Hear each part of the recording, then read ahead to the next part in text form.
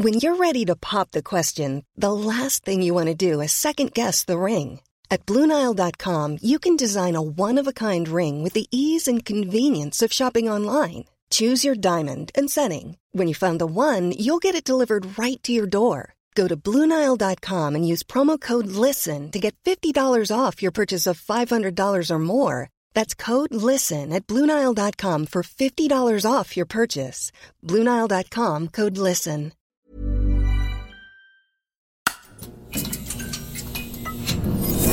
The Economist.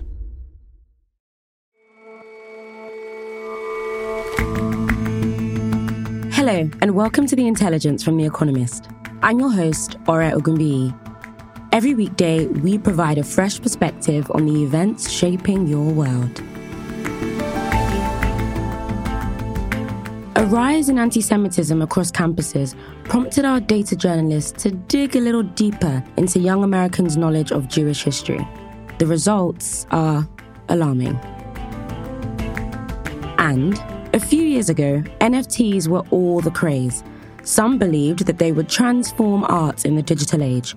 But then the frenzy died, and almost everyone stopped buying them. Except museums.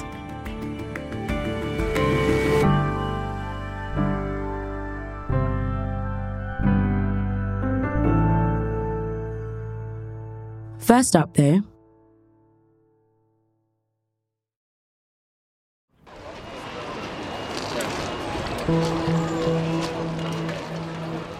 the Suez Canal is one of the busiest shipping routes in the world.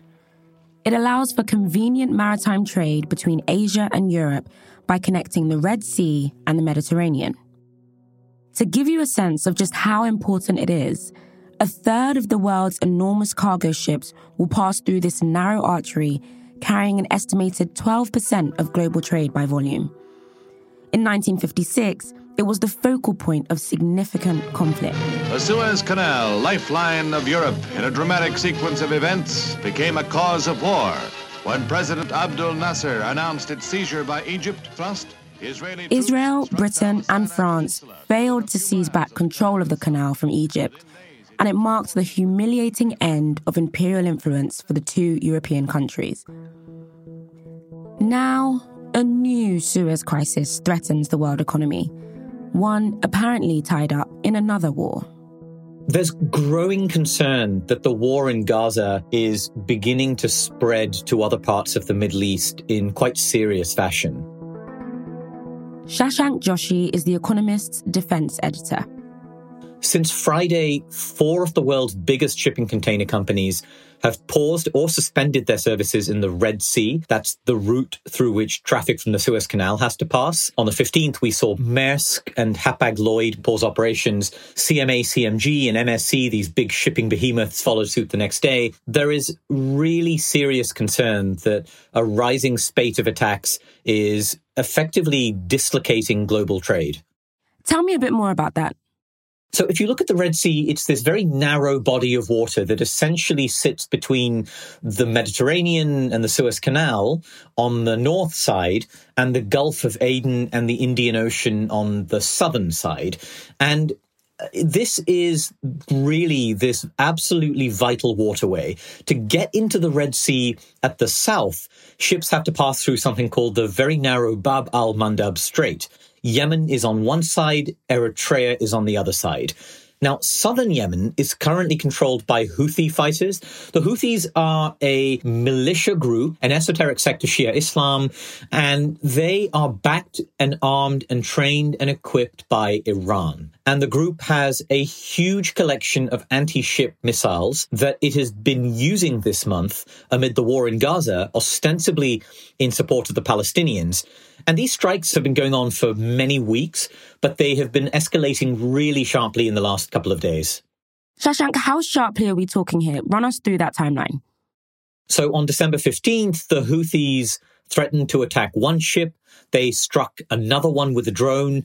And then, I think most remarkably, Ora, they launched 2 ballistic missiles at the Palatium 3, which is a Liberian flagship. And one of those missiles actually hit the vessel. Now, as someone who follows naval warfare, this is remarkable, right? This is the first ever use of an anti-ship ballistic missile. We've been talking about the Chinese developing these missiles. They're pretty advanced. Now, admittedly, the Houthis probably hit a stationary ship, but this is a really novel attack. And then the next day, on December 16th, an American vessel, the USS Carney, which, by the way, I've spent some time on that vessel. It's a destroyer. That shot down 14 drones over the Red Sea, while a British ship, HMS Diamond, destroyed another attack drone coming in. So I think that gives you a sense that the missiles and the drones are flying thick and fast in the Red Sea right now and putting a chill on international shipping. Why have these attacks escalated now? Well, the Houthis are allied to Iran, but they have their own ideological reasons to attack Israel. Their motto includes the statement, "Death to Israel, a curse upon the Jews," so not exactly subtle. And they say they are going to target all ships heading to Israeli ports until food and medicine is delivered to Gaza. Most of these ships being attacked are neither headed to Israel nor under Israeli ownership, but this is affecting countries from around the world. So one of the vessels that was attacked by the Houthis was sailing under a Hong Kong flag. This is a very complex threat. The Houthis are an independent group, but they are supported by Iran. These missiles are all provided by Iran. What we understand is that intelligence for targeting ships is also provided by Iranian surveillance vessels in the region. It doesn't mean Iran is directing every single attack, but I think it is clear that Iran is backing this overall campaign against shipping in order to try and put pressure on Israel without getting into an all-out conflict with Israel, which would be disastrous for Iran and would be disastrous for Iran's allies in the region like Hezbollah in Lebanon, the Houthis in Yemen, and other Shia militia in Iraq and Syria. What does this all mean for global trade? It's pretty bad. These four companies that initially halted operations account for more than half of global container trade. The big names are probably going to be followed by many of the smaller firms, as well as dry bulk carriers and oil tanker firms. There's the direct impact. So revenue from the Suez Canal is a really big source of income for Egypt, which is already in the midst of a financial crisis. But overall, if vessels cannot use the Suez Canal and the Red Sea route, it means they have to go the long way round.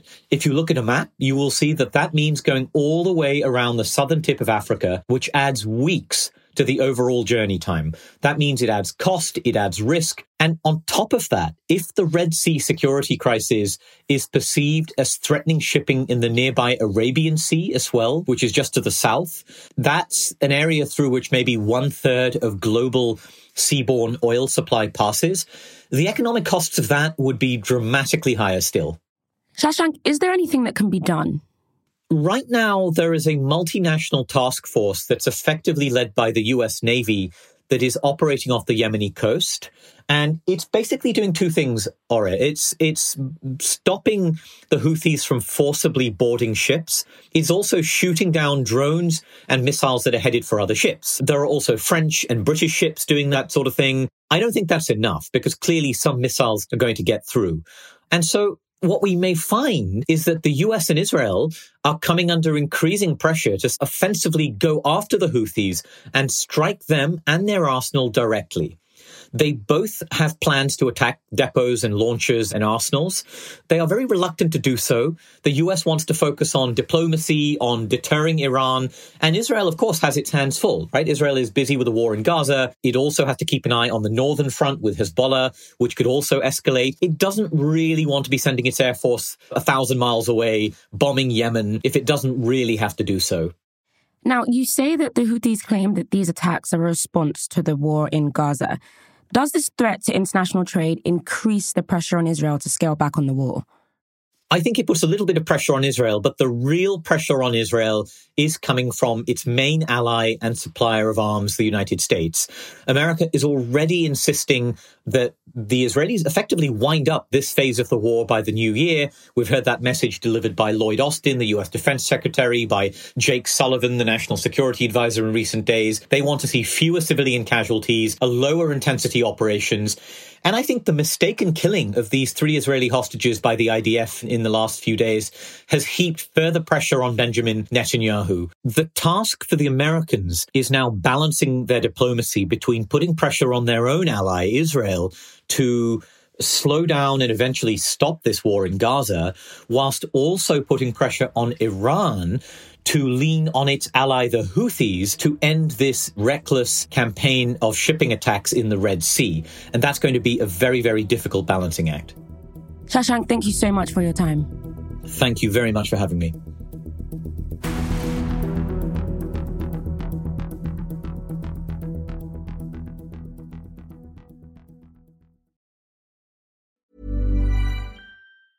Hi, this is Matt and Sean from Two Black Guys with Good Credit. From a local business to a global corporation. Partnering with Bank of America gives your operation access to exclusive digital tools, award-winning insights, and business solutions so powerful you'll make every move matter. Visit bankofamerica.com/banking for business to learn more. What would you like the power to do? Bank of America, N.A., copyright 2024.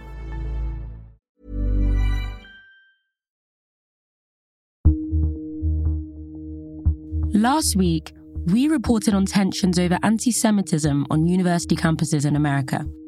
A disastrous congressional hearing resulted in one president, Liz McGill of the University of Pennsylvania, resigning. Following on from that story, our data journalists sought to better understand the actual extent of anti-Semitism among young Americans, and what they found was striking. Young Americans appear to be remarkably ignorant about what is one of modern history's greatest crimes. Daniela Raz is a US correspondent and data journalist at The Economist. A new poll from The Economist and YouGov found that about a fifth of young Americans think that the Holocaust is a myth, and this is far more than think the same in older age groups. Okay, before we get into the numbers, let's talk methodology. How did you carry out this poll? The Economist works with YouGov, which is an online pollster, and they surveyed a representative sample of American adults. They asked them a series of questions that would give us some sort of idea of how widespread certain anti-Semitic beliefs are. So one question was, do you agree or disagree with the statement, the Holocaust is a myth? And shockingly, 20% of those aged 18 to 29 said they think the Holocaust is a myth, and another 30% in that age group said they don't know whether the Holocaust is a myth. And similar proportions of young people said they thought the Holocaust was exaggerated. These numbers are not just remarkable on their own. What's really striking is how out of step the 18 to 29-year-olds are when we compare it to any other age group. You say that young people are out of step with other age groups. What did they think? Only 8% of respondents aged 30 to 44 thought the Holocaust was a myth. Again, that's compared to 20% of 18 to 29-year-olds. And quite literally 0% of respondents who were aged 65 and older agreed with the statement that the Holocaust was a myth. So this problem seems to be really concentrated among younger respondents. And why are young adults answering this question so differently? So first, a bit of a caveat. Every survey has what's called a margin of error. And roughly speaking, that tells you to what degree your results may differ from what people actually believe simply because of who you just so happen to reach out to in your survey. Now, even with that margin of error taken into account, there's still a significant gap between what younger people and older people seem to think about the Holocaust. There are various theories about why young people are more likely to think the Holocaust is a myth, but I'm not sure that any of them are really a smoking gun.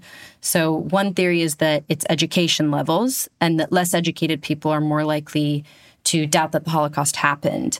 At least in this specific survey, the proportion of young respondents who said they thought the Holocaust is a myth was similar across all levels of education. Okay, so what's a more likely explanation then? Well, the fact that 30% of younger respondents in this survey said they don't know whether the Holocaust was a myth or not can in part be explained by the fact that younger people are just more likely to say they're not sure or don't know the answer to a lot of questions that pollsters ask them, not just this one. But another theory is that social media is a big part of the problem. So social media is definitely rife with conspiracy theories, and we know that some platforms are far worse at content moderation than others. You couple the prevalence of misinformation on these sites with the fact that a third of young Americans say they get their news from places like TikTok, and that young people say they trust information on social media as much as they trust traditional news organization, and you've got what kind of seems like a perfect storm. Okay, so Daniela, what should we take away from this? It's really unsatisfying to say this, but more research is definitely needed to understand these results. Like, why does it appear that young people are much more likely to think the Holocaust is a myth, and another 30% of them say they aren't sure? We would want more surveys that see, not only if these results can be replicated, but also more detailed surveys that try and understand more about who these people are who say it's a myth. The Holocaust is something that comes up a lot. And it's this big historical reference point. It's not just a footnote in history. So understanding why younger Americans are more likely to say that such a seismic event is myth isn't something we should leave up to speculation. Daniela, thank you so much for your time. Thanks for having me.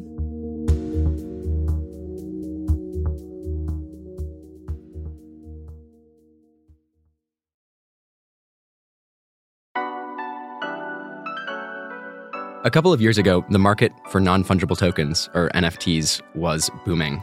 Prices were skyrocketing, interest was everywhere. This was the tech that was going to come and revolutionize the art world. Max Norman is a culture correspondent for The Economist. NFTs are effectively digital certificates of ownership. They are encoded in the blockchain and let you buy and sell a digital asset, like an image or a GIF, on a trading platform, as if you were trading a crypto token.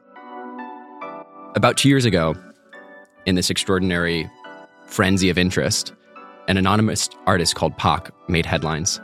They sold a single artwork called Merge, which was made up of thousands of parts, to a legion of buyers for a sum of $92 million. So fast forward to today, and the fall in values for NFTs has been dramatic. But despite a nearly 99% drop in buying volume from the January 2021 peak of nearly $3 billion, NFTs are beginning to find a place in the institutional art world, particularly in major museums. So you're saying that NFTs have gone out of fashion for everyone except the museums? Yeah, that's right. NFTs seem to kind of disappear once people thought everyone was going to be making NFTs, everything was going to have an NFT associated with it. Now no one thinks that. At the same time, though, it's precisely after this bust that museums are starting to welcome them into their collections. Why they're doing this is an interesting question. So museums have a duty to capture the zeitgeist. They want to reflect the history of art, which has included this huge, crazy, dramatic experiment in making and particularly trading NFTs. At the same time, they're trying to appeal to new segments of the public, and digital art, for which NFTs are a vehicle, oftentimes bring in new kinds of viewers. And now we see that NFTs and digital art in general are making their way into museum collections and occupying a more prominent place. Well, give me some examples. Who's picking up NFTs now? So the Whitney Museum in New York has had NFTs in their collection since 2018, actually. They were a bit ahead of the game. Now they own 30. And in the past year, a slew of major museums have acquired these things. The Los Angeles County Museum of Art, the Pompidou Center, the San Francisco Museum of Modern Art have all acquired NFTs. And perhaps most significantly, in October, the Museum of Modern Art in New York, which is really the major contemporary art institution in the world, accepted the donation of 2 NFT-based works. So all of these institutions, they're beginning to acquire NFTs, but they've been turning down many of them, particularly during the peak of the speculative bubble. MoMA is wading into this very, very cautiously. They're not even advertising the fact that works are technically NFTs. They're really trying to keep some distance, it seems, from the world of crypto, from Bitcoin, Ethereum, tech bros, and all the bad press that has been associated with them lately.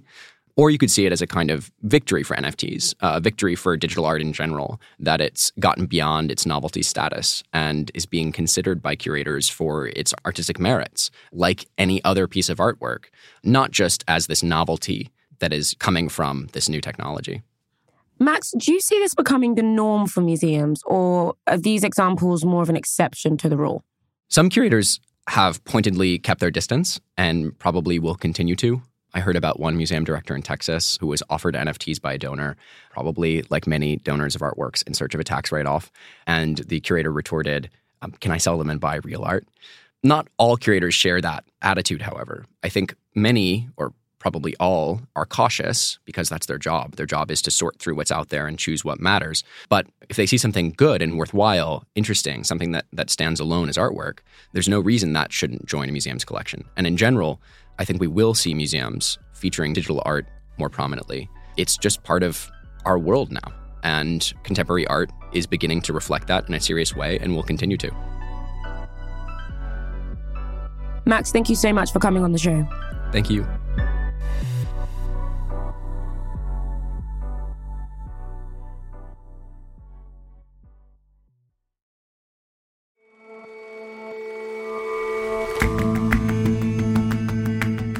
That's all for this episode of The Intelligence. Let us know what you think of the show. You can drop us a line at podcasts@economist.com. If you subscribe to Economist Podcast Plus, you should also let us know how you enjoyed this weekend's episode of our correspondence account of the downing of the passenger flight MH17. And if for some reason you still don't subscribe, what could you possibly be waiting for? Click the link in our show notes for more, and we'll see you back here tomorrow.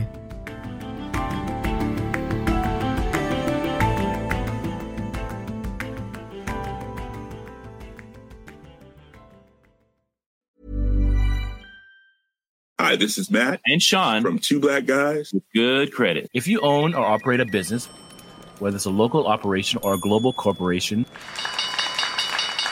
partnering with Bank of America could be your smartest move. By teaming with Bank of America, you'll enjoy exclusive digital tools, award-winning insights, and business solutions so powerful you'll make every move matter. Position your business to capitalize on opportunity in a moment's notice. Visit bankofamerica.com/bankingforbusiness to learn more. What would you like the power to do? Bank of America, N.A., copyright 2024.